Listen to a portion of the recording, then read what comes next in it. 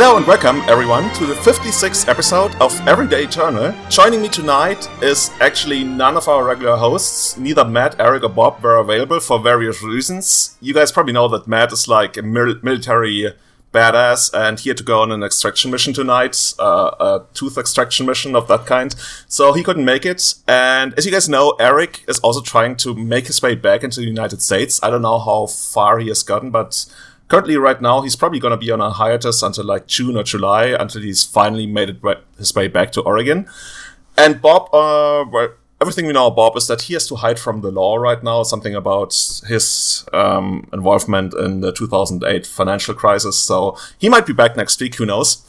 But joining me tonight are two of, I want to say, Legacy's premier content creators right now, Max Gilmore. Hi. And Minhajul Haq. Hello. Hey guys, how's it going? It's going great. Thanks, Julian. Yeah, thank you for inviting us. Guys, what time is it actually for you right now? It's a little after 10 a.m. for me. And it's a little after 1 p.m. for me. So, Max, you're hailing from the West Coast, right? Yeah, I'm in California. And Min, you're somewhere on the East Coast? Close to the East Coast, in between the East Coast and the Midwest. I'm from Ohio. It's always super interesting how we actually manage to work out the time zones. It's even harder when Eric is on the cast because right now he's still somewhere in East Asia, which makes it quite hard. But thank you so much for taking the time. And for those people who don't know you or don't know you yet, I think most people who are somewhat enfranchised in the Legacy community know who you are. But Max, why don't you tell us something about yourself? Where are you originally from? What are you doing? And what's your thing in Legacy? Which cast? Cool. Okay, that's actually pretty... let me cut that. It was a pretty stupid question. Max 101. I can do that. Yeah. So Max, for those people who don't know you yet, I think most enfranchised players would probably know you very well already. But for those who are new to the cast or to the format, can you tell us something about yourself, who you are? Sure. So my name is Max Gilmore. I'm a 30-year-old mechanical engineer. I was born and raised in Southern California, where I live also now. I went to school in New York, which I also really enjoyed. But Magic history, I played Magic as a kid, very casually, as many of us did. I got back into Magic during college. I played competitive StarCraft 2, and one of my teammates was a Magic player. And so one night I asked what he was doing, and he said, I'm going to go to a Magic draft. And I said, that game, I love that game. Let's do it. And that was, I believe, a pre-release for Innistrad. And after that, the rest was history. I opened a Snapcaster Mage, got my love of blue. And actually, I have to stop you right there. Yeah. You said you played competitive StarCraft, because that's something I did as well. I played mostly Brood War, but I also played quite a lot of StarCraft 2, actually. Did you also play Brood War, or was StarCraft your first avenue into competitive RTS games? I was a casual Brood War player, but StarCraft 2 was the first time I played competitively, like Masters level, not quite. Let me guess your race. You strike me, I don't know why, but you strike me as a Terran player. I was Protoss. Oh, okay. Fellow brother, and I love Protoss. I think I was actually maybe better with Terran, but Protoss, that's my thing. So awesome. Really happy to hear that. Yeah. So following from that, I started playing Magic with a group of college friends in New York, and then when I moved back to California, I found a local game store that was right near my house. I really enjoyed. I met some great people, like one of the original Everyday Eternal cast members, Jacob Corey. Quickly became Shout friends with Jacob. him. Yeah, quickly became friends with him, and I was really into Standard at one point. I owned a Unity playset of everything in Standard, and he was looking at my collection and said, Max, you've got a Legacy deck sitting here. And I was like, no way. And he was like, yeah, look at this. So we tallied up some values. We went to a big, I guess, kind of like a trade, like a bazaar for Magic called Frankensons in Southern California, City of Industry. And I went in there with my Standard collection and walked out with a Legacy deck. I walked out with Blue, White, Red Delver. Wizards probably hates Corey for doing that kind of stuff, like getting the super enfranchised standard player and be like, hey, you know what? Just like trade those cards away. I've got something more exciting for you. Come over. We got some legacy over here. Yeah. So that was in 2012, and the rest is history. I've just been playing a ton of various decks since then. I've expanded into pretty much everything fair and blue. A little bit of combo. I had a baby born a year and a half ago, and my time kind of went down a lot, and so I started casting Chalices of the Void, because that that's what you do when you have a baby. Exactly. Maybe that's what it's gonna take Anorak to start embracing the Chalice. Exactly. So anyway, that's my history there. As far as achievements, I don't have any huge top 8 finishes. However, if I 5-0 drop the next Legacy Grand Prix, I will have the 5th highest win rate of all time in Legacy. Really? Yeah. Let me guess. Thomas Ingebrigtsen is in first? He is. I know you strike me as somebody who would know that. Yeah, that's why I asked. Yeah. Vidi's in 5th, Vidianto Wijaya, who's a friend of mine as well. And if I 5-0 drop the next Grand Prix, I'll knock him out of 5th. Awesome. Okay, so that's pretty cool. So, before we move on, Min, what can you tell us about yourself? I wanted to introduce you as probably one of the most successful Legacy players who's never really had a high-profile finish, but that's not true anymore, right? It is not, thankfully. So my name is Minhaj Hawk, but most people just call me Min. And I'm known mostly for just playing Miracles. I guess is kind of the what most listeners would know me for. I started playing Legacy in about 2013, late 2012 perhaps. Basically, I went to this local shop that allowed proxy events, and I was a poor college student for a while, and eventually I won some events, and they had winner duels back then as well. So I eventually amassed my collection by winning and then trading duels I didn't need for duels I did need, and so on. I quickly fell in love with the Miracles archetype from, in fact, a former guest on the podcast, Philip Schoeniger and Thomas Licek, and their episode that really influenced me kind of to get into that archetype. And since then, I've just been playing a lot of Tundra decks is where I kind of lay my groundwork. But I've expanded my range a fair bit. I've tested other decks out. I've played Storm, I've played Delver, I've played Grixis Control, and so on. But I will almost always just gravitate back towards what I know, and I know Miracles fairly well. Yeah, that's basically me. I guess I'm a 26-year-old software developer, and I've been in Columbus almost my entire life. I moved to the US when I was 2, and so on. And so on, which also includes, I think you won was it an SCG event? Like, I didn't win.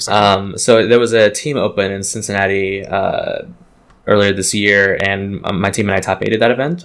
Jake Tilk and Chase Masters were the standard and modern players, and I was the legacy seat. And that was my first really big high profile finish, and that felt really, really, really good. Pretty sure that's the first of many to come. I certainly hope so. Yeah. Yeah. It's also funny that you mentioned that episode with Philip and Tomasz that we recorded early on, because I often see you referencing that episode quite a lot, and I think you also have it saved locally. I do, yes. Is that actually what turned you into one of those really dedicated Miracle players? It did, I think. I think that episode had a lot to do with it, and then there's a brainstorm show episode that also kind of made me get further on and understand the archetype, because I realized after listening to those two specific things that I really didn't know anything, and I thought that I did, and yeah, it's kind of crazy. And when I first discovered that the episode went missing on the original host for Everyday Eternal, I got really upset. So I messaged Sam Craven on Twitter and asked him to send me the original audio, and he did, and I have it saved locally on multiple servers so it never gets lost again. Oh, you're keeping an archive or there's actually a couple of episodes that we're still missing that I've been that I have contacted Sam about to get that back on, and that which we might do in the future. But for now, yeah, it's good to know that probably our most listened to and most prestigious, I almost want to say, episodes is preserved on your end. Yes. So, guys, you recently came out with your own blog, your own website, which is called minmaxblog.com. Is that correct? Yeah, Yep. So we did. Min is an amazing website designer. He just took control. I just post articles. But yeah, he built a beautiful site here that we post content every Wednesday. It's just kind of a passion project for us. We alternate week to week so that we're both very busy, a lot of stuff going on in our lives, but every 2 weeks we each post our own piece of content, which allows us to really dedicate the time to try to make something good. The idea being something that if we were reading content, we would want to read, or watching, we'd want to watch. And so our goal behind this is kind of creating content that we think people will enjoy, what we want to say, what we want to put out there. And so it's every week, it's something that we feel strongly about, and we put it out there. And to kind of add on to that, a lot of, you touched on the quality of our content. I think one of the biggest things for me individually was concepts in Magic are difficult for me to ascertain and to kind of digest unless I defend them to myself, if that makes sense. So like the concept of, I guess, patience and how switching roles in a game of Magic can be something that any deck can do, even if you're designed not to do so. It's something that I didn't really fully understand until I wrote about it, or I read Max's writing about kind of that whole concept. And that is kind of a big approach to the way that we write. And it's that we want to make sure that we write things that not only that we want other people to read, but also that we want to make sure that we communicate. These are things that we're learning as well. And I think that there's a kind of a drought of higher level Magic articles and pieces in general that are kind of approaching these deep dives. And I think that we are kind of getting our way into that niche of just having very broad stroked and also very niche based writing pieces. Yeah, that's something I noticed about your articles as well, because when you read other articles, every once in a while you will feel like, well, the author had this article due for the week and they just got something together so they could collect their money. For you guys, it really feels like it's different. Like you do these deep dives you mentioned, and you really try to explore something. Like in a way, that almost feels like an academic approach to me. Like Min mentioned, you're trying to understand something better by writing about it, as opposed to just putting something out there for the sake of it. Yeah, that's exactly true. So, I definitely have an academic background. I have a master's degree. I did a lot of research for that as well. And so, and as an engineer as well, I write technical documents. And so when I try to create content, I try to make it very rigorous, and I try to really understand, just use the scientific method to explore a concept. So we wouldn't get any articles like "This is Goblin Matron." It Googles, it tutors for a creature. That's good. So you really explore, like Min mentioned, a concept that wasn't actually intended to be a big part of the show. Maybe we can actually do that in the future. Is the concept of switching roles, which is a highly strategic concept that I think a lot of people who feel like they are hitting a plateau haven't fully embraced and haven't fully understood, and that's such an important skill to master that I think deserves a lot more attention. Yeah, I definitely agree. One of the biggest things that sometimes people get bogged down to, and I think I've written a little bit about this in general, is looking at a deck list. You shoehorn yourself into doing what you believe the game plan of the deck list is designed to do. You don't think about switching roles or having the ability to go on the aggressive or go on the more controlling side with your mono red deck and so on. Yeah, so piggybacking off of that, anyone who thinks a blue-white Delver deck is a bad deck really needs to learn about this ability to switch roles. Decks don't win by doing a thing. You win by interacting with your opponent and playing cards that beat their cards, playing a plan that beats their plan. It's not about doing a thing. You don't win a game for having the most cohesive deck. You win a game by having your opponent do something and then you beat them. And if you have cards that beat your opponent and you play those cards at the right times, you'll win. And so that's all that it's about. It doesn't matter if the cards in your deck aren't super synergistic. Say you're playing a Delver to beat combo decks, but playing a Source of Plowshares so you're not dead to a Merit Lage. Cool. if those cards together win you more games than you would lose otherwise, then that's correct. Yeah, I think a lot of people, actually I don't mean like a lot of people, that sounds almost condescending, but a lot of people who still have a lot of potential to unlock, they are hiding behind certain like black and white heuristics. It's like, okay, you can never play, for example, Swords of Plowshares in a Delver deck because you might as well play Lightning Bolt. But that's just like a minor part of the puzzle, and there's so much going towards it. And basically what I want to say is that the content is here on your website, and by the way, you can send me the check for the advertisement later on. No, seriously, I really believe that, because not only you have an amazing design in your blog, and I think now I'm gonna stop fanboying about your blog because I really enjoy it.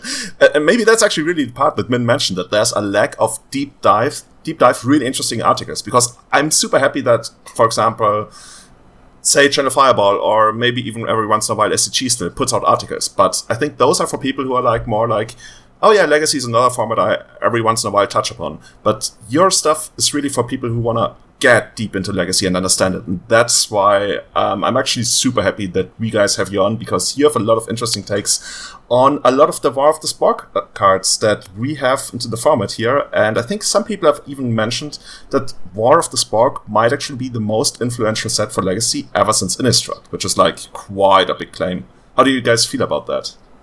I think that that's true. I think it's probably second to Innistrad as recent times. Innistrad was 2011, so not that recent. As far as being influential to Legacy, all of these Planeswalkers, as well as a lot of the creatures and spells in the set, are just insanely influential.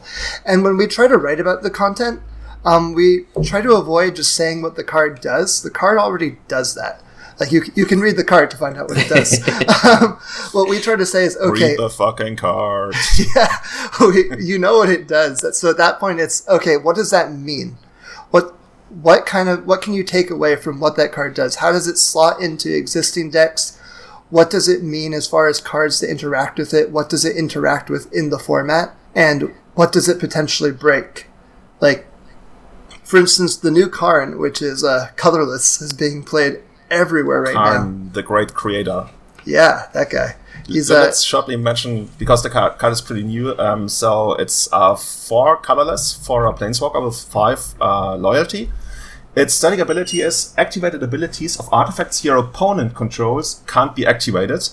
The plus ability, actually it's super tiny to read, but basically it animates an artifact and turns it into a creature with power and toughness equal to its converted mana cost. And now the big one, the -2 ability, it lets you basically grab an artifact from your sideboard and put it into your hand. Which, no, it's any artifact. Which, as you guys know, the big thing that people were talking about is Mycosynth Lentis, which is, I think, a 6 mana artifact that turns everything on the battlefield into artifacts and makes everything in, well, your deck and everywhere else colorless, which is usually less relevant. But the big part is basically it turns off all activated abilities your opponents have, which includes lands, which I think that only like allows them to use stuff like Simian Spirit Guides or Elvish Spirit Guides anymore. I would say like most of the time it wins the game as long as you can protect the card. So Max, what are your thoughts on that card? So it's even more than you just said. It's cool. You just said that you can -2 to wish for something from your sideboard. You can also -2 to wish for something in exile. So say you're also playing Karn, Scion of Urza, and you +1 your Karn, and you exiled like an Ancient Den or something like that, or someone Swords to Plowshares on your Walking Ballista. You can also -2 to grab those back from exile. Exiling with a silver counter is still an exile. So it's not just your That's pretty cool. That's why we have you guys on the show tonight, because I totally missed that. Yeah, that's really cool. And then secondly, with the Mycosynth Lattice, so turning everything colorless is also relevant when your opponents can't cast spells. Like, they can't tap mana for things. They also can't Force of Will, because they can't exile a blue card. So the card is insane. Yeah. This card is incredible. It's just so powerful. So how many Mycosynth Lattices are you guys stockpiling at home right now? So I don't actually own... I own 3 Chalices of the Void in paper, because I needed to fill out Steel Stompy from what I was borrowing from Jacob Corey. When But you were having your child. yeah, but I don't actually own Chalice decks in paper, so I don't have any of these cards. I do have them on Magic Online, where I have exactly one Mycosynth Lattice, because that's how many I need in a deck. I actually already own a Mycosynth Lattice, and I have 4 Karns on the way, so... There you go. In paper. So I'll borrow them from Min. Yeah, there you go. And there's a couple ways people can utilize the card. Like in your most recent blog post, you talked about a couple of different lists, and I also watched. I tried to play today, but I didn't have the time. But I watched Jarvis play the deck last night, and that produced some insane scenarios. And when I say the deck, I'm referring to the Karn Ugin post version. But there's also a couple other versions. I think you were pretty high on the White Bomberman list. I think you called it one of the best decks in the format right now. Yeah, Is that correct? Yeah, I genuinely think Mono White Bomberman is broken right now. Like, actually, Wow. I try not to say Heard it broken. here first, guys. I try not to say broken too easily. I know that some people are prone to hyperbole, but I actually think this is So give us some perspective. Like- Looking back at a couple of years, which were the broken decks, like Treasure if there Cruise, were any? like Treasure Cruise Delver. That's like the level that I feel Bomberman is at. Whoa. Like Blue-Red Treasure Cruise Delver? Yes.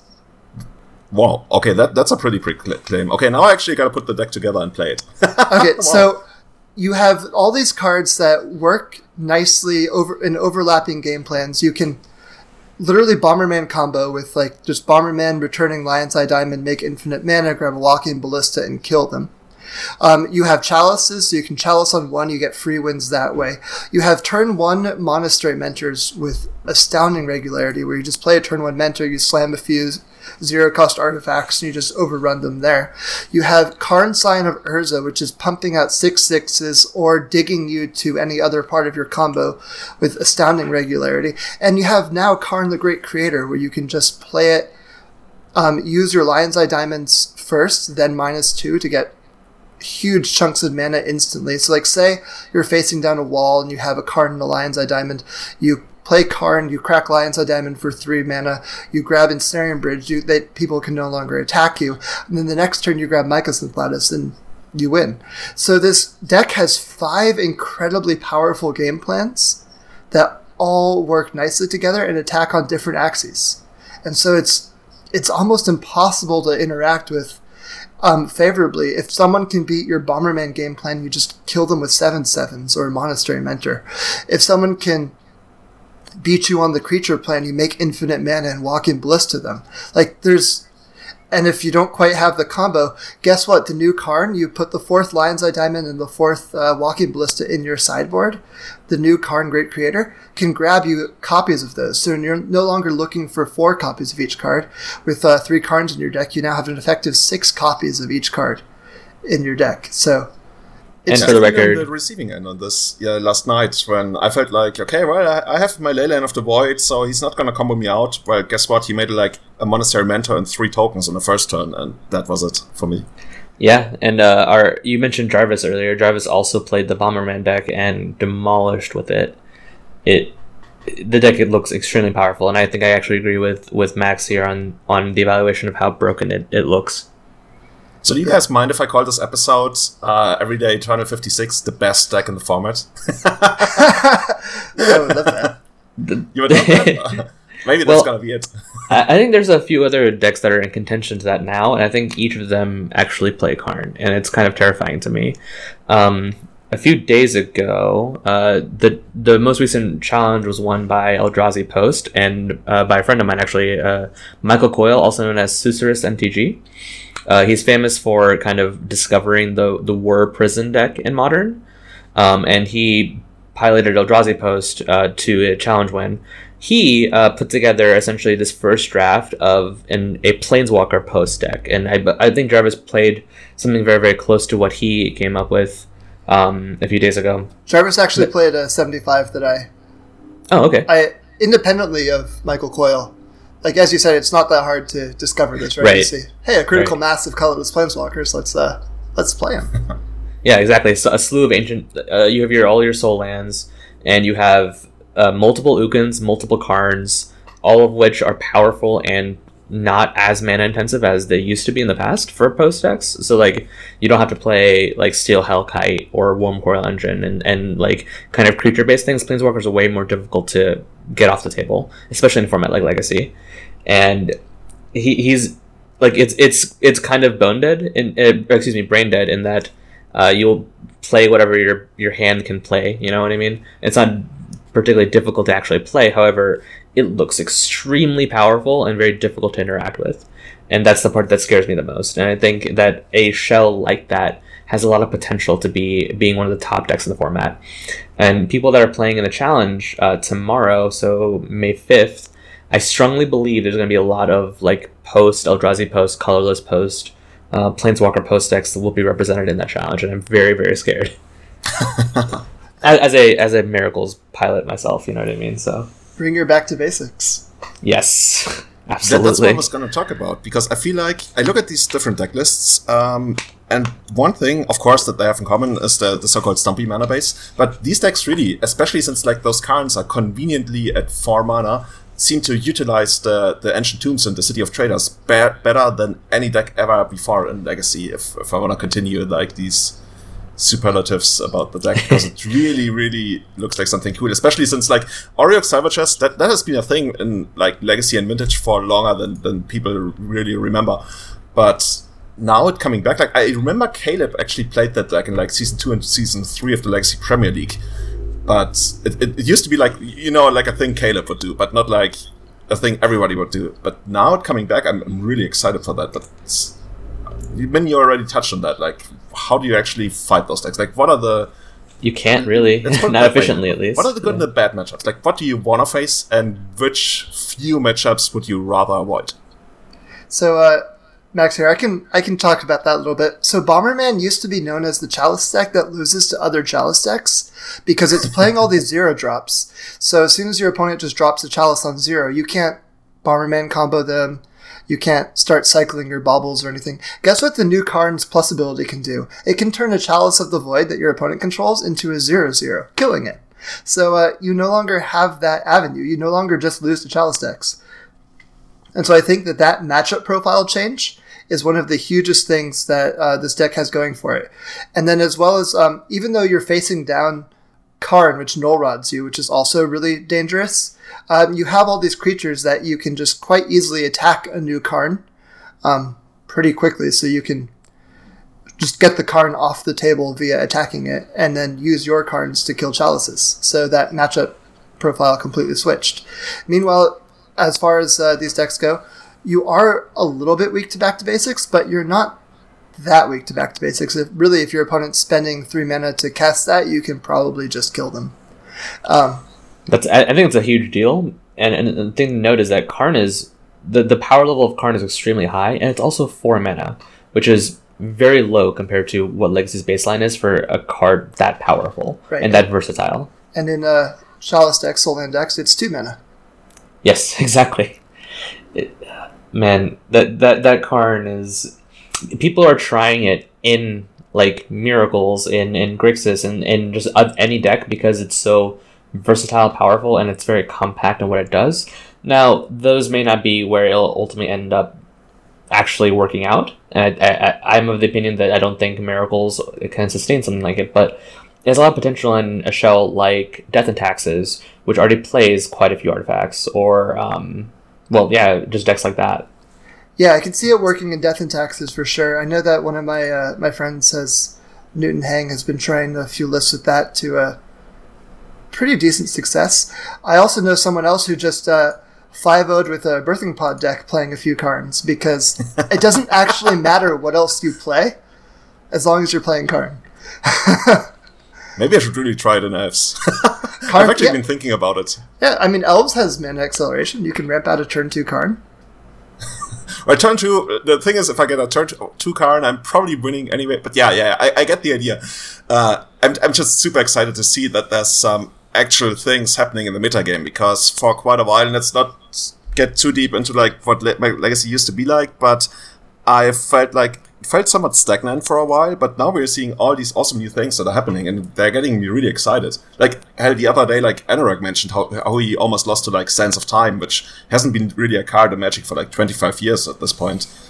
Did you guys know what the card does, if I mention it here? Yeah, I do. So, Sands of Time is a way for colorless decks to beat Back to Basics. Neither player has an untap step, but on your upkeep, you basically flip your tapped cards and untapped cards. Player. It's a 4-mana enchantment from, I think, Visions, and not enchantment, artifact.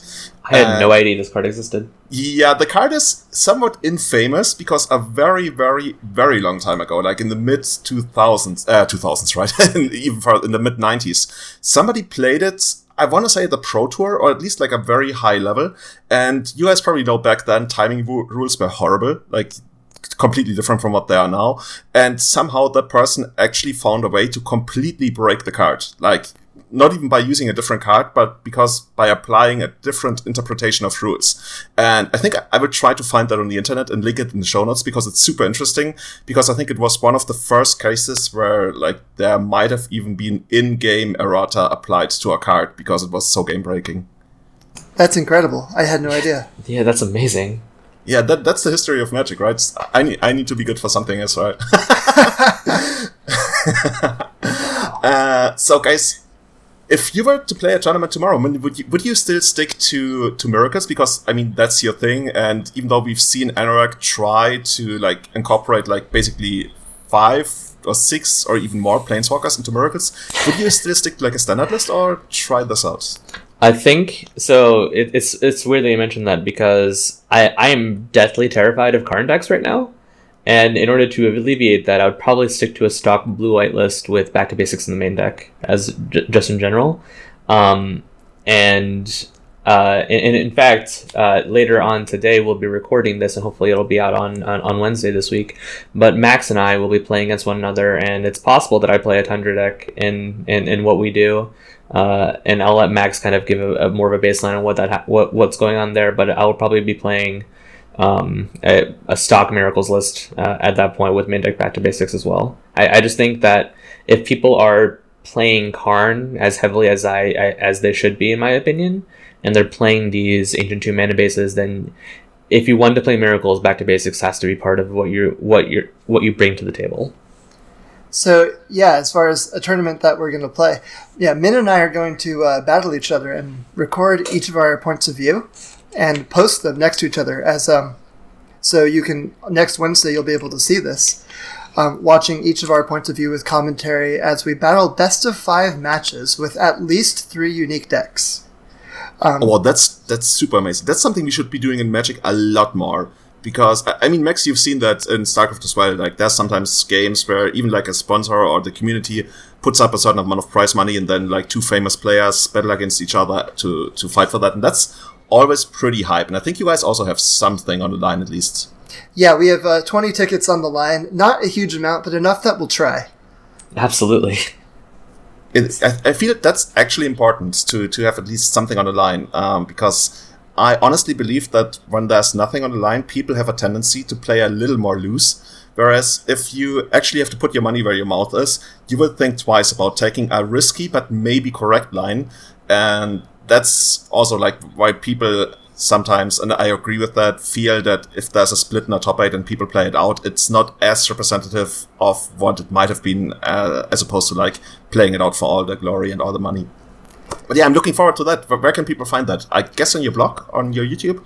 Yeah, so this Wednesday, it'll be today is May 4th, so May 4th be with you. May the 4th be with you, yeah. So 5 days from now, May 8th. Yeah.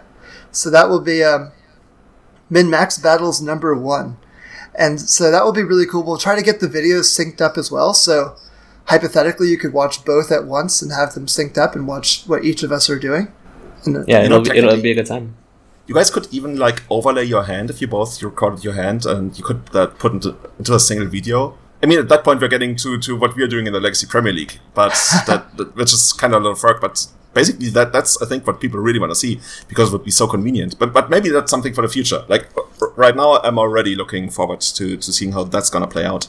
So one of the things that we'll be able to do is our own completely transparent commentary. Min won't be able to hear what I'm saying, and I won't be able to hear what Min's saying. So each of our recorded videos will have our complete trains of thought of exactly what we're thinking and what we're doing and what we're playing around. Meanwhile, you can check, like if I'm playing around this and I'm like, yeah, well, Min might have this and I'm doing this, and you can just watch what Min has, and he has nothing, and I'm like playing around all this stuff. Like, and so it'll be really interesting, especially where our thought processes differ. When one of us will make like an interesting play, it's like, I wonder why he did that, and then you can check the other video and see why.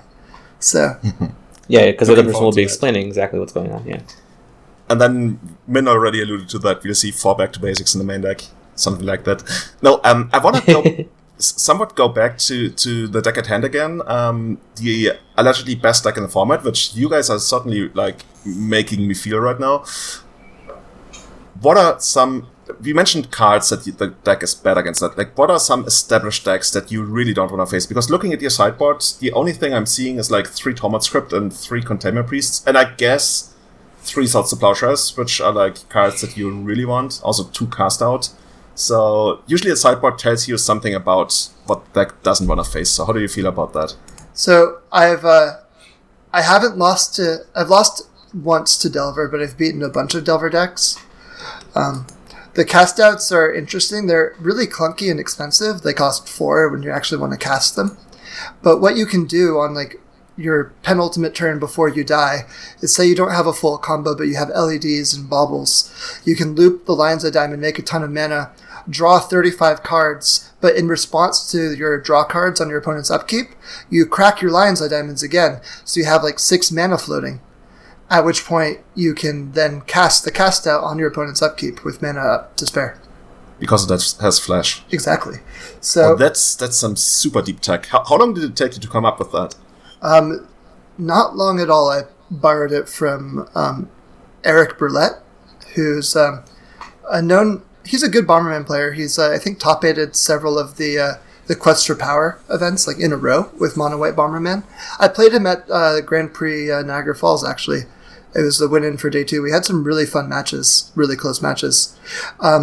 So he and I actually, independently with this new Karn, arrived at an identical main deck 60, and I think like 72 of 75 in common, with 0 communication with each other. And then I posted the article, and he was streaming some, and I was like, whoa, these line up perfectly. And so it's funny how once you kind of realize what cards you need in the deck, it kind of builds itself. And so I really like that Julian, you say discovered a deck as opposed to invented a deck, because I think that's far more accurate. You realize, like, hey, these cards work, and it builds itself, and you're kind of like bringing it out, bringing it to life. Yeah, that's a super interesting semantic. I also noticed it when you earlier on mentioned your friend who basically discovered the Word deck in Modern, because they're actually, it feels like there's a difference. Like, people usually talk about like discovering more like in terms of like standards. Well, apparently there's this deck in there, which usually doesn't happen all that often in Legacy anymore, but it feels like it happened here. Yeah, I think War of the Spark in general, has a lot of things that are still kind of on the table left to be discovered and fully implemented. You mentioned Anurag trying out different planeswalkers in like blue-white shells, and I still think that whatever the optimal shell for Narset and Teferi are, those are kind of still remaining to be seen. Yeah, I was referring to Anurag's experimentations even before War of the Spark as basically his like Magic player midlife crisis, because he takes this like super established deck Miracles, and he keeps adding like these allegedly quirky cards to it. Like, I don't know how good his deck lists are. I think he's been somewhat down on a couple of things, like especially the new Teferi, which we will talk about in a minute, which hasn't broken Legacy yet. But one card I want to go back to that I actually lost to yesterday is Lodestone Bauble, which is a 0 mana artifact that's not in the list. I just want to like pick your brain about that. It allows you to sacrifice it for 1 mana, and then you can basically put up to 4 basic land cards from a player's graveyard on top of his or her library in any order, which doesn't matter. But it's also a cantrip for that particular player. So if you do your loop and you produce infinite mana and infinite recursions of artifacts, that's actually a way for you to win on the spot. Because from what I've experienced against the deck is that sometimes it has to pass the turn if it doesn't have like Walking Ballista in hand or Monster Mentor, or is there a way for you to draw cards on your turn? I think Julian, Lodestone Bauble has the same Bauble clause. It does it on the upkeep. Yeah, but it kills the opponent on their next upkeep. That's the thing, because unlike other baubles, it makes that particular player draw. So it's equivalent to Walking Ballista as far as it, with the infinite mana, it becomes a kill right there. So the problem is you want a 60-card deck, you want a cohesive deck, and all the other cards I think are better at this point. Like, I'm only playing 3 Karn Great Creators, which I would play 4 of if I were restricted to playing 61 cards. And I'd probably play a Lodestone Bauble if 62 cards were the minimum. Yeah, but I don't know. Overall, I felt like the card probably wasn't needed, and I'd be surprised if you mentioned that it would be like in year potential 65 or something. But it's a card I wanted to bring up for people to be aware of, because that's actually a way that you can lose in a spot, which I didn't expect. Like, I felt I would actually get another turn and be able to kill them, but they managed to deck me right away. Yeah, so it's like Walking Ballista, as it's an instant kill. It doesn't sacrifice as easily. It costs an extra mana to do it, so it's the worst of the Bauble effects. It's usually Bauble number 9. And so before Karn the Great Creator was part of the deck, you had a few slots to fill, and it was a natural inclusion. One thing we also have to touch on is how easy does the play on Magic Online, because that's always been an issue with Bomberman, because it requires a lot of clicking. How comfortable do you feel like in that? If somebody were to pick up the deck, would you recommend that, or would you tell them, okay, be prepared to spend like 10 minutes on your final turn? So that's a great question. A few players will realize you have the win and concede, but the problem is when you have the Bauble loop, it's not actually a win. You just have to draw a bunch of cards. And so, I use my StarCraft 2 APM and get cooking. As a Protoss player, oh, come on. 80 APM, easy. All you need is 80 APM for this. But for real, it took me about 6 minutes to make 72 mana, and then, so I had 2 mana left over, and then loop a Bauble to draw 35 cards. Oh, 6 minutes is pretty fast. I played against somebody else. That's really fast. Yeah, that came up, and like you mentioned, they had the Bauble loop, but not the kill, so I actually had to make them play it out because I had a win on my turn. And it actually took them, I think, 12 minutes or something. They might have been not as proficient as you are, but if they have to win 2 games that way, it's going to be hard. So that's the nice part about this new deck with the new Karn, is you don't actually have to combo them that often. Like, I'd say maybe 20% of my wins are through literal LED Walking Ballista loops. And the other 80% of my wins are just via Monastery Mentor beatdowns or Karn grabbing first an Ensnaring Bridge or a Lion's Eye Diamond or something, and then a Lattice. And, like, that just wins a bunch. Karn, Sign of Urza, beatdowns. There's so many ways to win with this deck that you don't actually have to combo them that often. And a lot of times when you have the combo available to you, you can also, like, say you have Karn the Great Creator in play, you could either make infinite mana and try to draw all these cards, or you could make, like, say 12 mana and grab an Ensnaring Bridge and a Mycosynth Lattice and a Wurmcoil Engine and say, okay, cool, you can't win anymore. And that's pretty much it, right? Yeah, so you don't have to make 70 mana anymore quite as often. And when you play it in paper, you can easily just shortcut and win right away. So, like you mentioned, it's not going to come up too often. It will every once in a while come up somewhat often, but overall, that's not something that should stop you from playing the deck. And man, I'm actually getting so turned on by the deck. I want to play it right now. I'm actually going to jump on Magic Online after this and give it a try. And then probably I'd be like super miserable and feel like, oh, I misclicked or something. No. So something that's cool about this deck is it's hard to play. Like, I notice myself misplaying with it constantly, but it's so powerful and forgiving that it often doesn't matter. It's like, you know what that reminds me of? What does it remind you of? Miracles. Anyway, go on. I knew you were going to say that too. It reminds me of Countertop Miracles. Yeah, Countertop Miracles was along those levels of just insanely powerful, and you'd misplay and you'd know you misplay. So, like, with the deck, I have something like a close to 80% win rate with it. And in every match I've lost, I can pinpoint the mistake that caused me to lose. And in every match I've won, I've also made mistakes, but they just didn't cause me to lose. Like, I don't think there has been a single match that the cards, if played optimally, would have lost yet. And, like, even when Jarvis was streaming it, he went 11-1, with his only loss being 2 very clear, like, well-acknowledged punts in 2 games. I remember when he streamed against Anorak, and Anorak got the Mikas and Lentus down, and Jarvis was like, "Sweet, here's my car," and the game just ends. Oh yeah, he also went 8-2 with the Karn Post deck, the Karn Ugin deck. Yep. Wait, so he went a combined like 19-3 playing Karn decks? Yeah. Yeah, 18-2, right? Or 11-1 and 8-2. So yeah, 19-3. Yeah. That's pretty wild. Yeah, it's these are good decks. These are really good decks. So, is there even a point in talking about the other cards? Because I know that there's a couple of other cards, including one that was prophesized to break Legacy for good, which is not Karn. I'm sorry, Teferi. What's it called? Time Reveler. Yeah.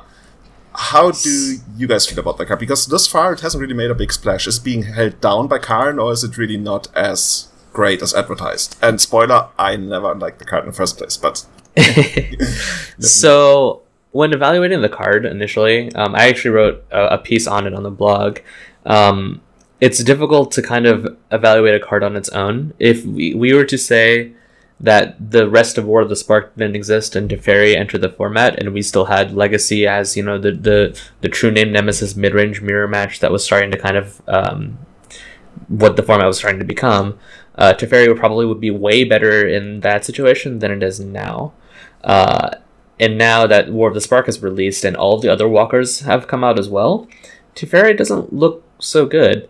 In my opinion, I think the card needs to be kind of maximized around in order to actually work, and actually provide the value that you would expect for it to have. And Miracles is where I thought the home was going to be for it initially, but it's just with Karn is so scary that it's kind of forcing those cool new walkers like Narset, Teferi, and so on inside of these blue shells to not be quite as strong, in my opinion at least. I think the Narset is still pretty good, and I think that's one of the reasons why the Teferi is kind of suffering, is this a 3-mana blue planeswalker, and so they're competing for this exact same slot. Meanwhile, so the Narset Parter Veils, for those who aren't familiar with the new cards, it's 2 blue, so 3 mana total, 5 loyalty planeswalker with a static ability of each opponent can't draw more than 1 card each turn, so it has the Leovold clause on it. So, I mean, it turns off Monarch, it turns off Brainstorm, it turns off all the stuff that... You know, I like to imagine somewhere during the game, Narset just walks into the battlefield and Mission Impossible style rips its face mask off and it's like, "It's Leovold, bitches, surprise!" It's very close to that card. And to kind of provide context also, I'm going to read the text of Teferi so that our listeners can know what to compare the two. Teferi Time Raveler's 3 mana also. It's 1 blue and a white. And its static ability says that each opponent can only cast spells when they could cast a sorcery. So anything that... You can't do anything at instant speed anymore. It's +1. Says until end of turn, you may cast a sorcery as if it has flash. And then it's -3. It's return up to 1 target artifact, creature, or enchantment to its owner's hand, and then you draw a card. And initially, I thought the card was going to be like pretty good in its applications, and its ability to combo with cantrips and Snapcaster Mages and so on were very powerful. But it doesn't slot so easily into Miracles on its own, and you have to kind of build around it significantly more so than you would otherwise. Yep, that's accurate for Teferi. And then Narset has only one activated ability. So it's a 5 loyalty planeswalker with a -2 that allows you to look at the top 4 cards of your library, put a non-creature spell, is that correct, into your hand, and the rest on the bottom. Non-creature, non-land. Yeah. Non-creature, non-land, yeah. It reminds me somewhat of, what's the one called that flips into a land? Search for Azcanta. Yeah, it somewhat reminds me of Search for Azcanta in that regard. That if you get like 2 activations out of it, then that's already pretty good enough. Yeah, and it's also nice that it activates immediately to replace itself, right? So your worst case scenario, even if it just gets attacked and killed, is you're still at card parity. Yeah, that's something that's is always like super important, especially when you end up in what I feel like we are in right now, which feels like Legacy has gotten a little slower. It's not that much about like Delver used to be like most Delver decks, especially Grixis Delver decks. I think we're generally considered the king of the format, whatever you want to call that, like rivaled by Miracles or something. But these days, like people play Delver, but I think most people who are not like religious Delver players, they don't feel that good about Delver anymore. And maybe that's part of that is like that the format has slowed down quite a bit. But I can't really put my finger on it. I can't really tell you why that exactly happened, but it just feels like to me. I'm playing a lot more value IFs these days, just because I'm winning so much more with it as opposed to like the traditional combo IFs, which is like at least a turn faster. I'm also having a lot of fun with Green-White Maverick, which I'm also doing really well with, which is also like not the super fastest deck in the format. And I don't feel like there's something that's killing me super quickly, that's holding me down. But maybe, now that I think about it, maybe there's actually room for something like that to happen, to really go under everything else. To shortly expand on that thought, I remember when Eldrazi Winter hit us, I told a friend of mine, I think you should really be playing Belch, and I've probably told the story many times, but I felt like there's Eldrazi, which is like fast, but Belcher is even faster, and it usually will actually go under Eldrazi, and he played that, and he went to the finals of Bazaar of Moxen, beating like multiple Eldrazi decks along the way. And I'm just wondering whether there's actually some strategic design space opening up as people start adding like Karns and Narsets and everything to Miracles. Oh, absolutely. This is kind of a StarCraft strategy leaking over into Magic. But the way to beat someone's strategy is to either be a little slower than them or a lot faster than them. And so if everyone's getting like just kind of trying to little slower each other, at one point you'll hit a critical point where you can all of a sudden just be a lot faster, and the metagame kind of resets. It's so much fun. It's so funny, and I'm so glad that you're on, because I also often think in Magic strategy in comparison to StarCraft strategy, where that same thing, that principle that you just mentioned, is super, super important, and where it's super healthy for people to sometimes just start. Well, in StarCraft you would call it like 4-pool or 6-pooling, or I'm actually not sure which kind of cheese people play these days, but that's a thing to keep people quote-unquote honest, and not go too crazy with their mana or their production in StarCraft. And yeah, I wonder about what we are gonna see. Maybe the return of, well, I'm not sure. So I don't think Belcher beats the Chalice decks anymore. I think that the Chalice decks themselves,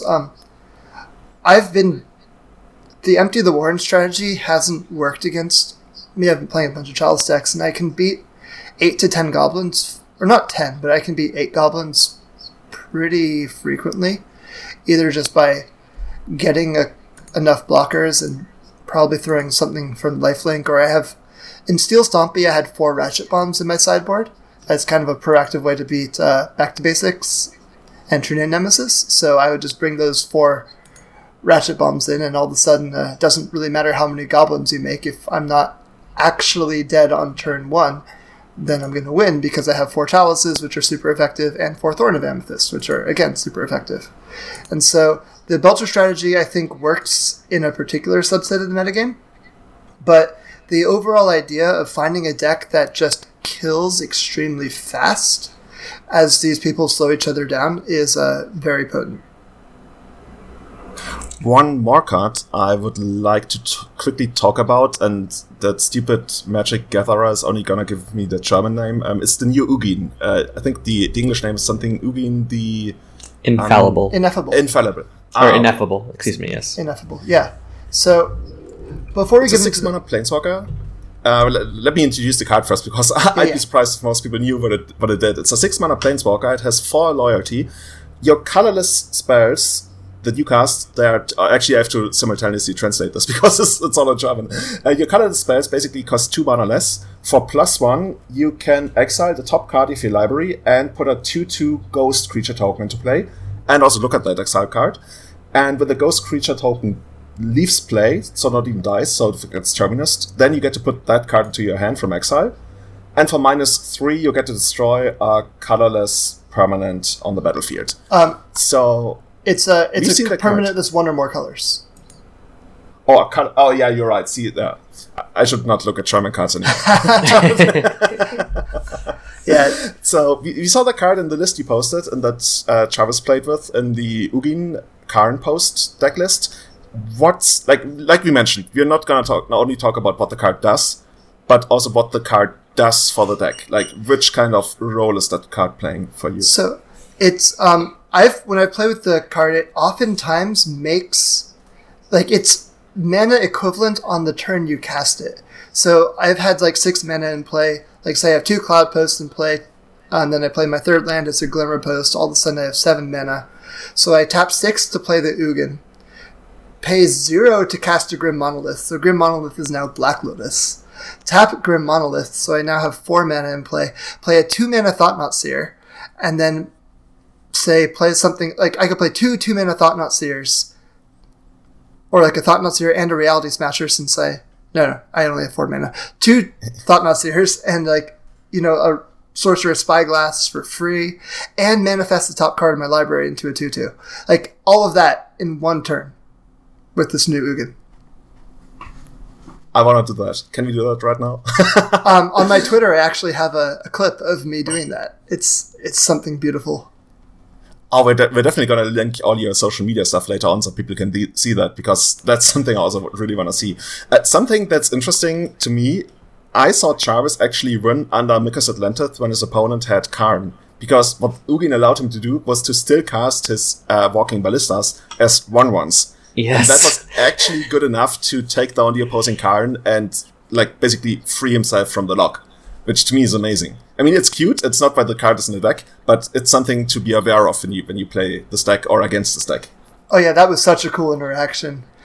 I was thinking Jarvis is dead, and then someone in Jarvis's chat, I think the Doe is the user's name. Correct. That was him. She's like, wait, you're not dead. And Jarvis was like, what are you talking about? She was like, okay, you can still cast Ballistas, and since you have a Karn too, you're just kind of at the stalemate. You're going to win. Yeah, initially it was going to come down to tagging, right? Jarvis was 1 card deeper into his deck, so he assumed he was going to deck, but yeah, the Walking Ballistas, they actually got him there. So that's Jarvis was 1 card shallower in the deck, and then Jarvis used the Ugin's plus ability to manifest the top card of his library, which actually put him 1 card deeper, so he was going to lose the race because he plus Ugin. So he technically actually killed himself? He killed himself, but then he unkilled himself. Unkilled himself. Yeah. Okay, that's pretty amazing. So, if you... now, actually, let me put it like this. Do you see something getting banned out of this? I think that's already pretty far into the future, and I think your answer is probably going to be no, because you haven't explored it enough yet. But you were like, this deck is Treasure Cruise levels busted. What's the over-under on this getting banned? So far, the matchup I've been afraid of is 4-color Loam. Everybody's afraid of 4-color Loam. It's so funny. No matter which deck you play, you always feel like, 4-color Loam, I'd play something else. I don't mind. Let me have a different opponent. Yeah, Gaddock Teeg is a pain, Knight of the Reliquary is a pain, Chalice on 0 is a pain, Leyline of the Void is a pain, Thalia is kind of a pain. So, the deck, 4-color Loam actually has a decent amount of action against the deck, as does Maverick, I think. But the Loam block part of 4-color Loam is also really good, as is Punishing Fire for killing Mentors. I think that's probably a challenging matchup. I've only played it once, and I would have won, but I kind of made a misplay. My life total was a little bit low, and so I was flashing in a Containment Priest that I had in response to a Green Suns out of my opponent. And instead of tapping my Ancient Tomb, I sacrificed a Lotus Petal. And then the last turn, I top decked a Karn, and I was Karn, the Great Creator, and I was 1 mana short of Mycos and Thladising. Wow, because dude, I used why my did I even pedal. invite you to the podcast? That's horrible. So my judgment call of not tapping the Ancient Tomb cost me that match. But yeah, so it's still a close matchup. I don't think anything's going to get banned yet because of the new set Modern Horizons coming out. I think that's hopefully also going to change up Legacy as well as change the Modern format. And so I think it's way too early to see. I think that these Karn decks can get reacted to. Something fun to do if someone tries to Mega Synthladis you and you feel like playing Hurkyl's Recall in your deck is you can flip 2 mana and then Hurkyl's Recall once everything becomes an artifact and bounce their entire board. Yes. Oh, dude, I was gonna mention like Nyrod to see the world burn, but Recall, dude. If you pull that off on a stream and you post that highlight, I guarantee you're gonna get like, I don't know, a couple thousand instant views. It's gonna be like it's probably gonna be like front page of /r Magic TCG on Reddit, because that's amazing. That's basically what I want to see. Like these days, I think so much about Magic in terms of like a spectator sport and like have awesome stuff.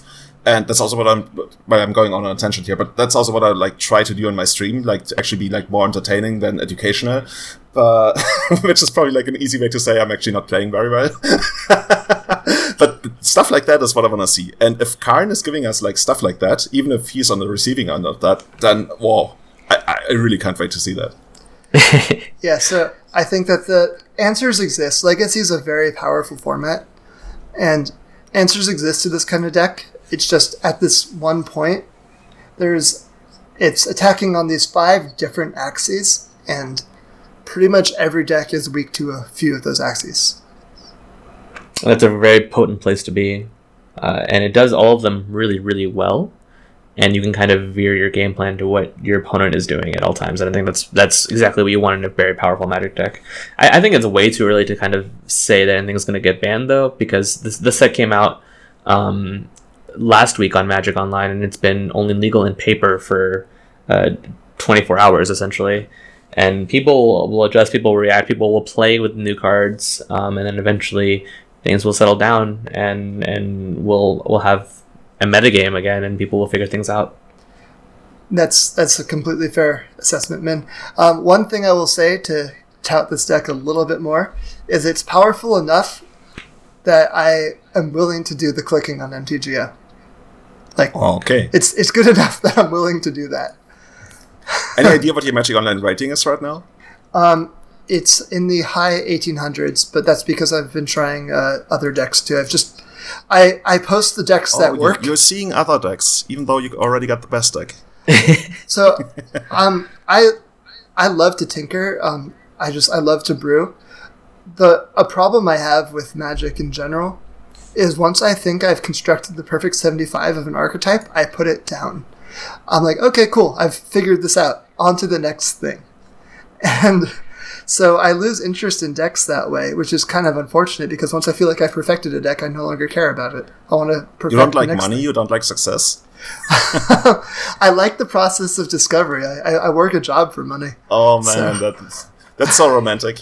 It's funny you mentioned that, though, Max, because I think I have the exact opposite approach. I was gonna say, I feel Min is the complete opposite. Sorry to interrupt you on this. No, please. I was gonna bring it up. I asked Min, like, before we started the podcast a couple of days ago, Min, what do you think is, like, your favorite card that is not playable in Legacy? And usually you get, like, interesting answers out of people, like, I don't know, like, Mana Maze or anything. Like, people, like, for me, it's always, like, Defense of the Heart. And Min was like, the card I wish was Legacy playable, but isn't, is hard for me to contemplate, honestly. Because I basically only think about Legacy in terms of, quote-unquote, competitive cards or playable cards, if that makes sense. I guess the cheeky answer is probably Entreat the Angels or Teferi, Fury of Dominaria. And I was like, that was all portent. And to me, that was like such a letdown. And yeah, Min feels like the complete opposite of you in that regard. Like, he really wants to, like, crush people and come out of the top. And yeah, so it probably make for a good duo in that regard. It's not like that necessarily. It's just more along the lines of my strength isn't necessarily brewing. I like to take something and dive into it and fully understand it before I put anything away. And I guess I'm kind of on a quest that is completely impossible because I'm going to try to fully understand Miracles at some point. And that I've been doing that for what year is it now? 2019. So 6 years almost. And I'm not close. And it's a journey that I think there has no real end to it because I discover things that I misunderstood years and years and years ago. And even now, like, I'm learning and kind of understanding a deck list that I've seen for 2 years, and I didn't really fully understand why it was built the way it was, and now I do. And even like those kind of contemplations, I think, are extremely key. Do you think one day Peter Jackson's gonna put out a movie about your journey of understanding miracles? Oh, definitely not. It's not remotely that entertaining. I would watch it. I would watch Maybe that should be a thing on your stream, that you're at the end of the stream, you sit down and you're like, okay, let's contemplate what we learned today. Well, I would spend more time doing that than actually playing Magic. And I think I do spend more time contemplating what I learned from, like, kind of understanding cards than I actually do playing Magic. So it's more likely we're actually not going to see a movie, but like a book. Like, how Stephen Menendian wrote about Gush, you're going to write about Miracles. But a couple of volumes. Oh, man. No. That's a little too much even for me, I think. I can sense you being tempted by it. I am. It is Isn't it kind of funny that how Miracles actually doesn't have like a central hub, like the Epic Storm, or there's also like ThreeSunsCenter.com now for Maverick players. I feel like Miracles is one of the most tight-knit, or I don't know, one of those communities that works the most on the deck, and yet it doesn't. I guess we have Miracles chats, but those are more like meme chats these days. In some cases, yeah. There is like kind of a group of us that work together exclusively on Miracles, but it's not crazy in depth or anything. And I think part of the reason why there is no central hub is it kind of requires a lot of time, and everyone involved in that higher level of playing the deck doesn't really have the time to kind of dictate towards that central hub.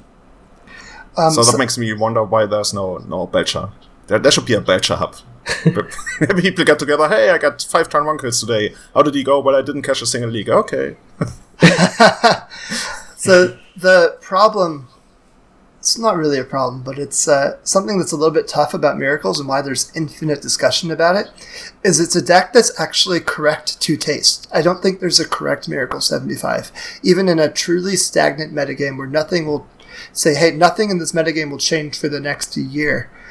I don't think that 2 Miracles play, like if Min and Anu both had to go to the same tournament, I don't think that they should be playing the same 75 cards in Miracles. And I think that that's both a blessing and a curse for the deck, because there's only so much discussion you can get out of other people's opinions when the deck is actually correct to how you play it. That's interesting. How would you say Anorak and Min actually... What's the biggest difference? I can kind of I think I can kind of give more of a concept there, because so I like clean cut abilities to win, and I like experimenting to some degree, but I will deep dive heavily on what I believe to be good and just iterate on that over and over and over again. Whereas Anurag likes to kind of mix and match what he does on a regular basis, because he plays way more significantly often than I do. And I think time, is the biggest factor and the biggest difference. So you're saying Anorak is actually unemployed and should actually get a proper job? I don't think it's that at all. It's just more along the lines of my time is limited in what I can give towards experimentation, and I know what works for me, and I like decks that kind of have a unified game plan towards one specific instance, and I like having that plan work out well and iterate on that plan over and over. So like I don't really like the kind of intermittent Miracles game plans of counterbalance with Entreat the Angels and so on, because you're asking for a lot of moving pieces to work. I like clean cut game plans of like, okay, I'm going to play back to basics and counterbalance and then lock my opponent out of the game and I'll kill them with a Monastery Mentor. Or I will play a stack of Monastery Mentors and force my opponent to interact with me over and over, and eventually I'll pull ahead with accumulated knowledge. Monastery Mentor is a great instance of this. Sorry to cut you off. No, go ahead, please. But so some players are going to just intuitively want to wait on casting their Monastery Mentors until they feel like they've got a nice place in the game and they can really leverage the card and make monks and get value. Meanwhile, other players will just like cast a Mentor on turn 3 and say, go. Like, hey, can you beat this card? And those are playstyle differences that I don't think are either wrong or right, but should dictate how many Mentors you play. How willing are you to throw away a Monastery Mentor? If the answer is pretty willing, you should probably be playing more of them. And they're both correct. They're both they're both right as far as how to actually play miracles and how to design miracles. It just depends what you want to do. So you're saying there's a perfect list, quote unquote perfect, for a specific player, but basically there's perfect plays and there's perfect deck lists. And if you get like a deck list that's perfect for a specific player, then you might not play it perfectly because of your style to like a worse outcome than had you played a deck list that for that specific player would be imperfect but perfect for you. Okay, we're getting way too deep into this, but this could be another podcast episode. Yeah. See, that's what you get when we invite you guys. But that's a super interesting concept, because I think in Magic players there's a lot of desire to always find like the perfect thing, like to really like have Google construct your deck list. And I wonder if you're ever gonna get there. But I don't think in Legacy you're ever gonna get there. I think it's impossible to, unless you play a deck that is so formulaic and so specific that you have a set in stone 75. And I think even then the play patterns involved and you just get so. I guess the biggest kind of divide between kind of the earlier concept of like myself and Anurag as a player is he focuses significantly more on the deck list, where I focus significantly more on the actual play. And man, you're throwing a lot of shades at Anurag. It's not that at all. He's a way better player than I am. I know. Well, okay. I sincerely believe that, and my point is I don't worry too much about my tool, but I want the tool that I use to be very specific, so I don't have to battle against it constantly and thinking and playing. And I consider that mostly because we have Daniel Goschel. I think you may know of him. He's cool Ducat on Magic Online. We might have had him on the last episode of the podcast. Yes, exactly. He likes to kind of belittle himself and kind of make decisions based on what he thinks is easier for him to do, and I'm very much in that camp. It's easier for me to play a deck list that does something specific or has the ability to be more like linear, I guess is the kind of the black sheep phrase to pull here. I like those decks because I can play them better and win more with them. And tinkering and iterating on those, it brings enjoyment to me. Whereas other folk like Anurag they're more comfortable with tinkering with deck lists, and because their play is not under their own question, if that makes sense. It's interesting. I think you guys actually somewhat changed my mind about something today, because in the past, whenever somebody said, well, this is just a question of play styles, whether you play this card or that card, I always, not only subconsciously, but very much thought, okay, that person's just lazy. They don't want to figure it out. This is really just like a lazy person. And I mean, it might actually be a cop-out, and sometimes people might actually be lazy about that. Maybe that's where I'm getting that feeling from. But like on a higher level, especially with the example of Monastery Mentor that Max mentioned early on, because I can so much identify with it. I'm doing sometimes similar thing with IFs where I'm like tapping out for something that's probably not, a lot of people wouldn't tap out that aggressively for it, but I always feel like they either answer it, like with Mentor, right away, but if they don't, I'm going to pull ahead like crazy. And if they end up answering it, maybe I'm actually getting a tempo advantage out of that. And now they have to like keep playing back into me, because I was the first one to actually put something out there that they couldn't handle on my end step.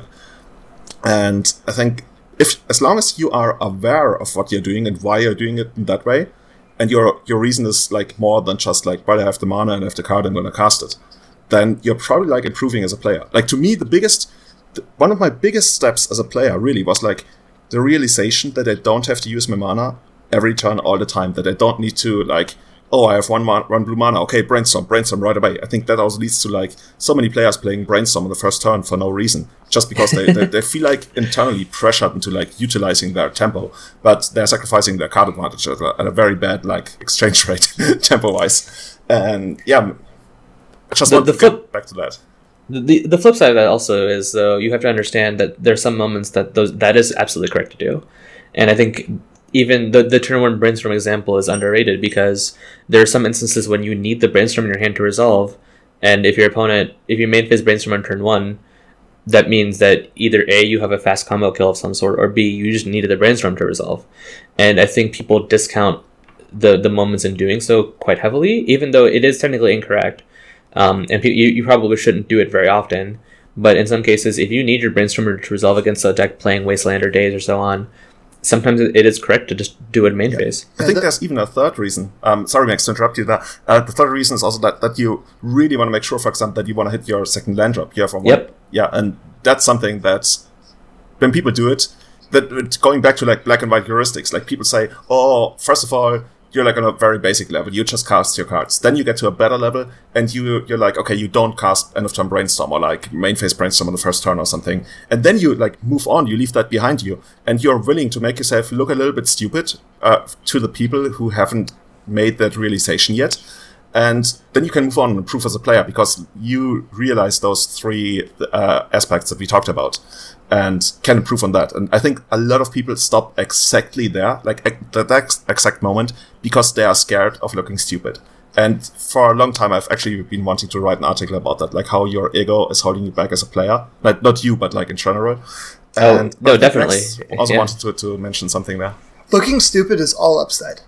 Like, the stupider you look to your opponent, the more likely you are to win the game. You don't actually get stupider, they just play worse. Like, looking stupid is a fantastic thing to do. If you can convince your opponent you're bad at Magic, you are so much more likely to win the game than you would otherwise be. It's actually insane.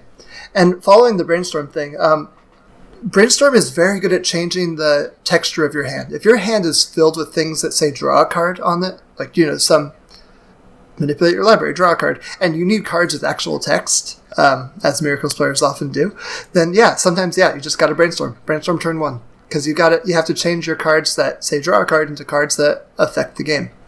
And if that's on turn 1, and you just have to do that immediately because you have something like 3 brainstorms in your hand, then do it.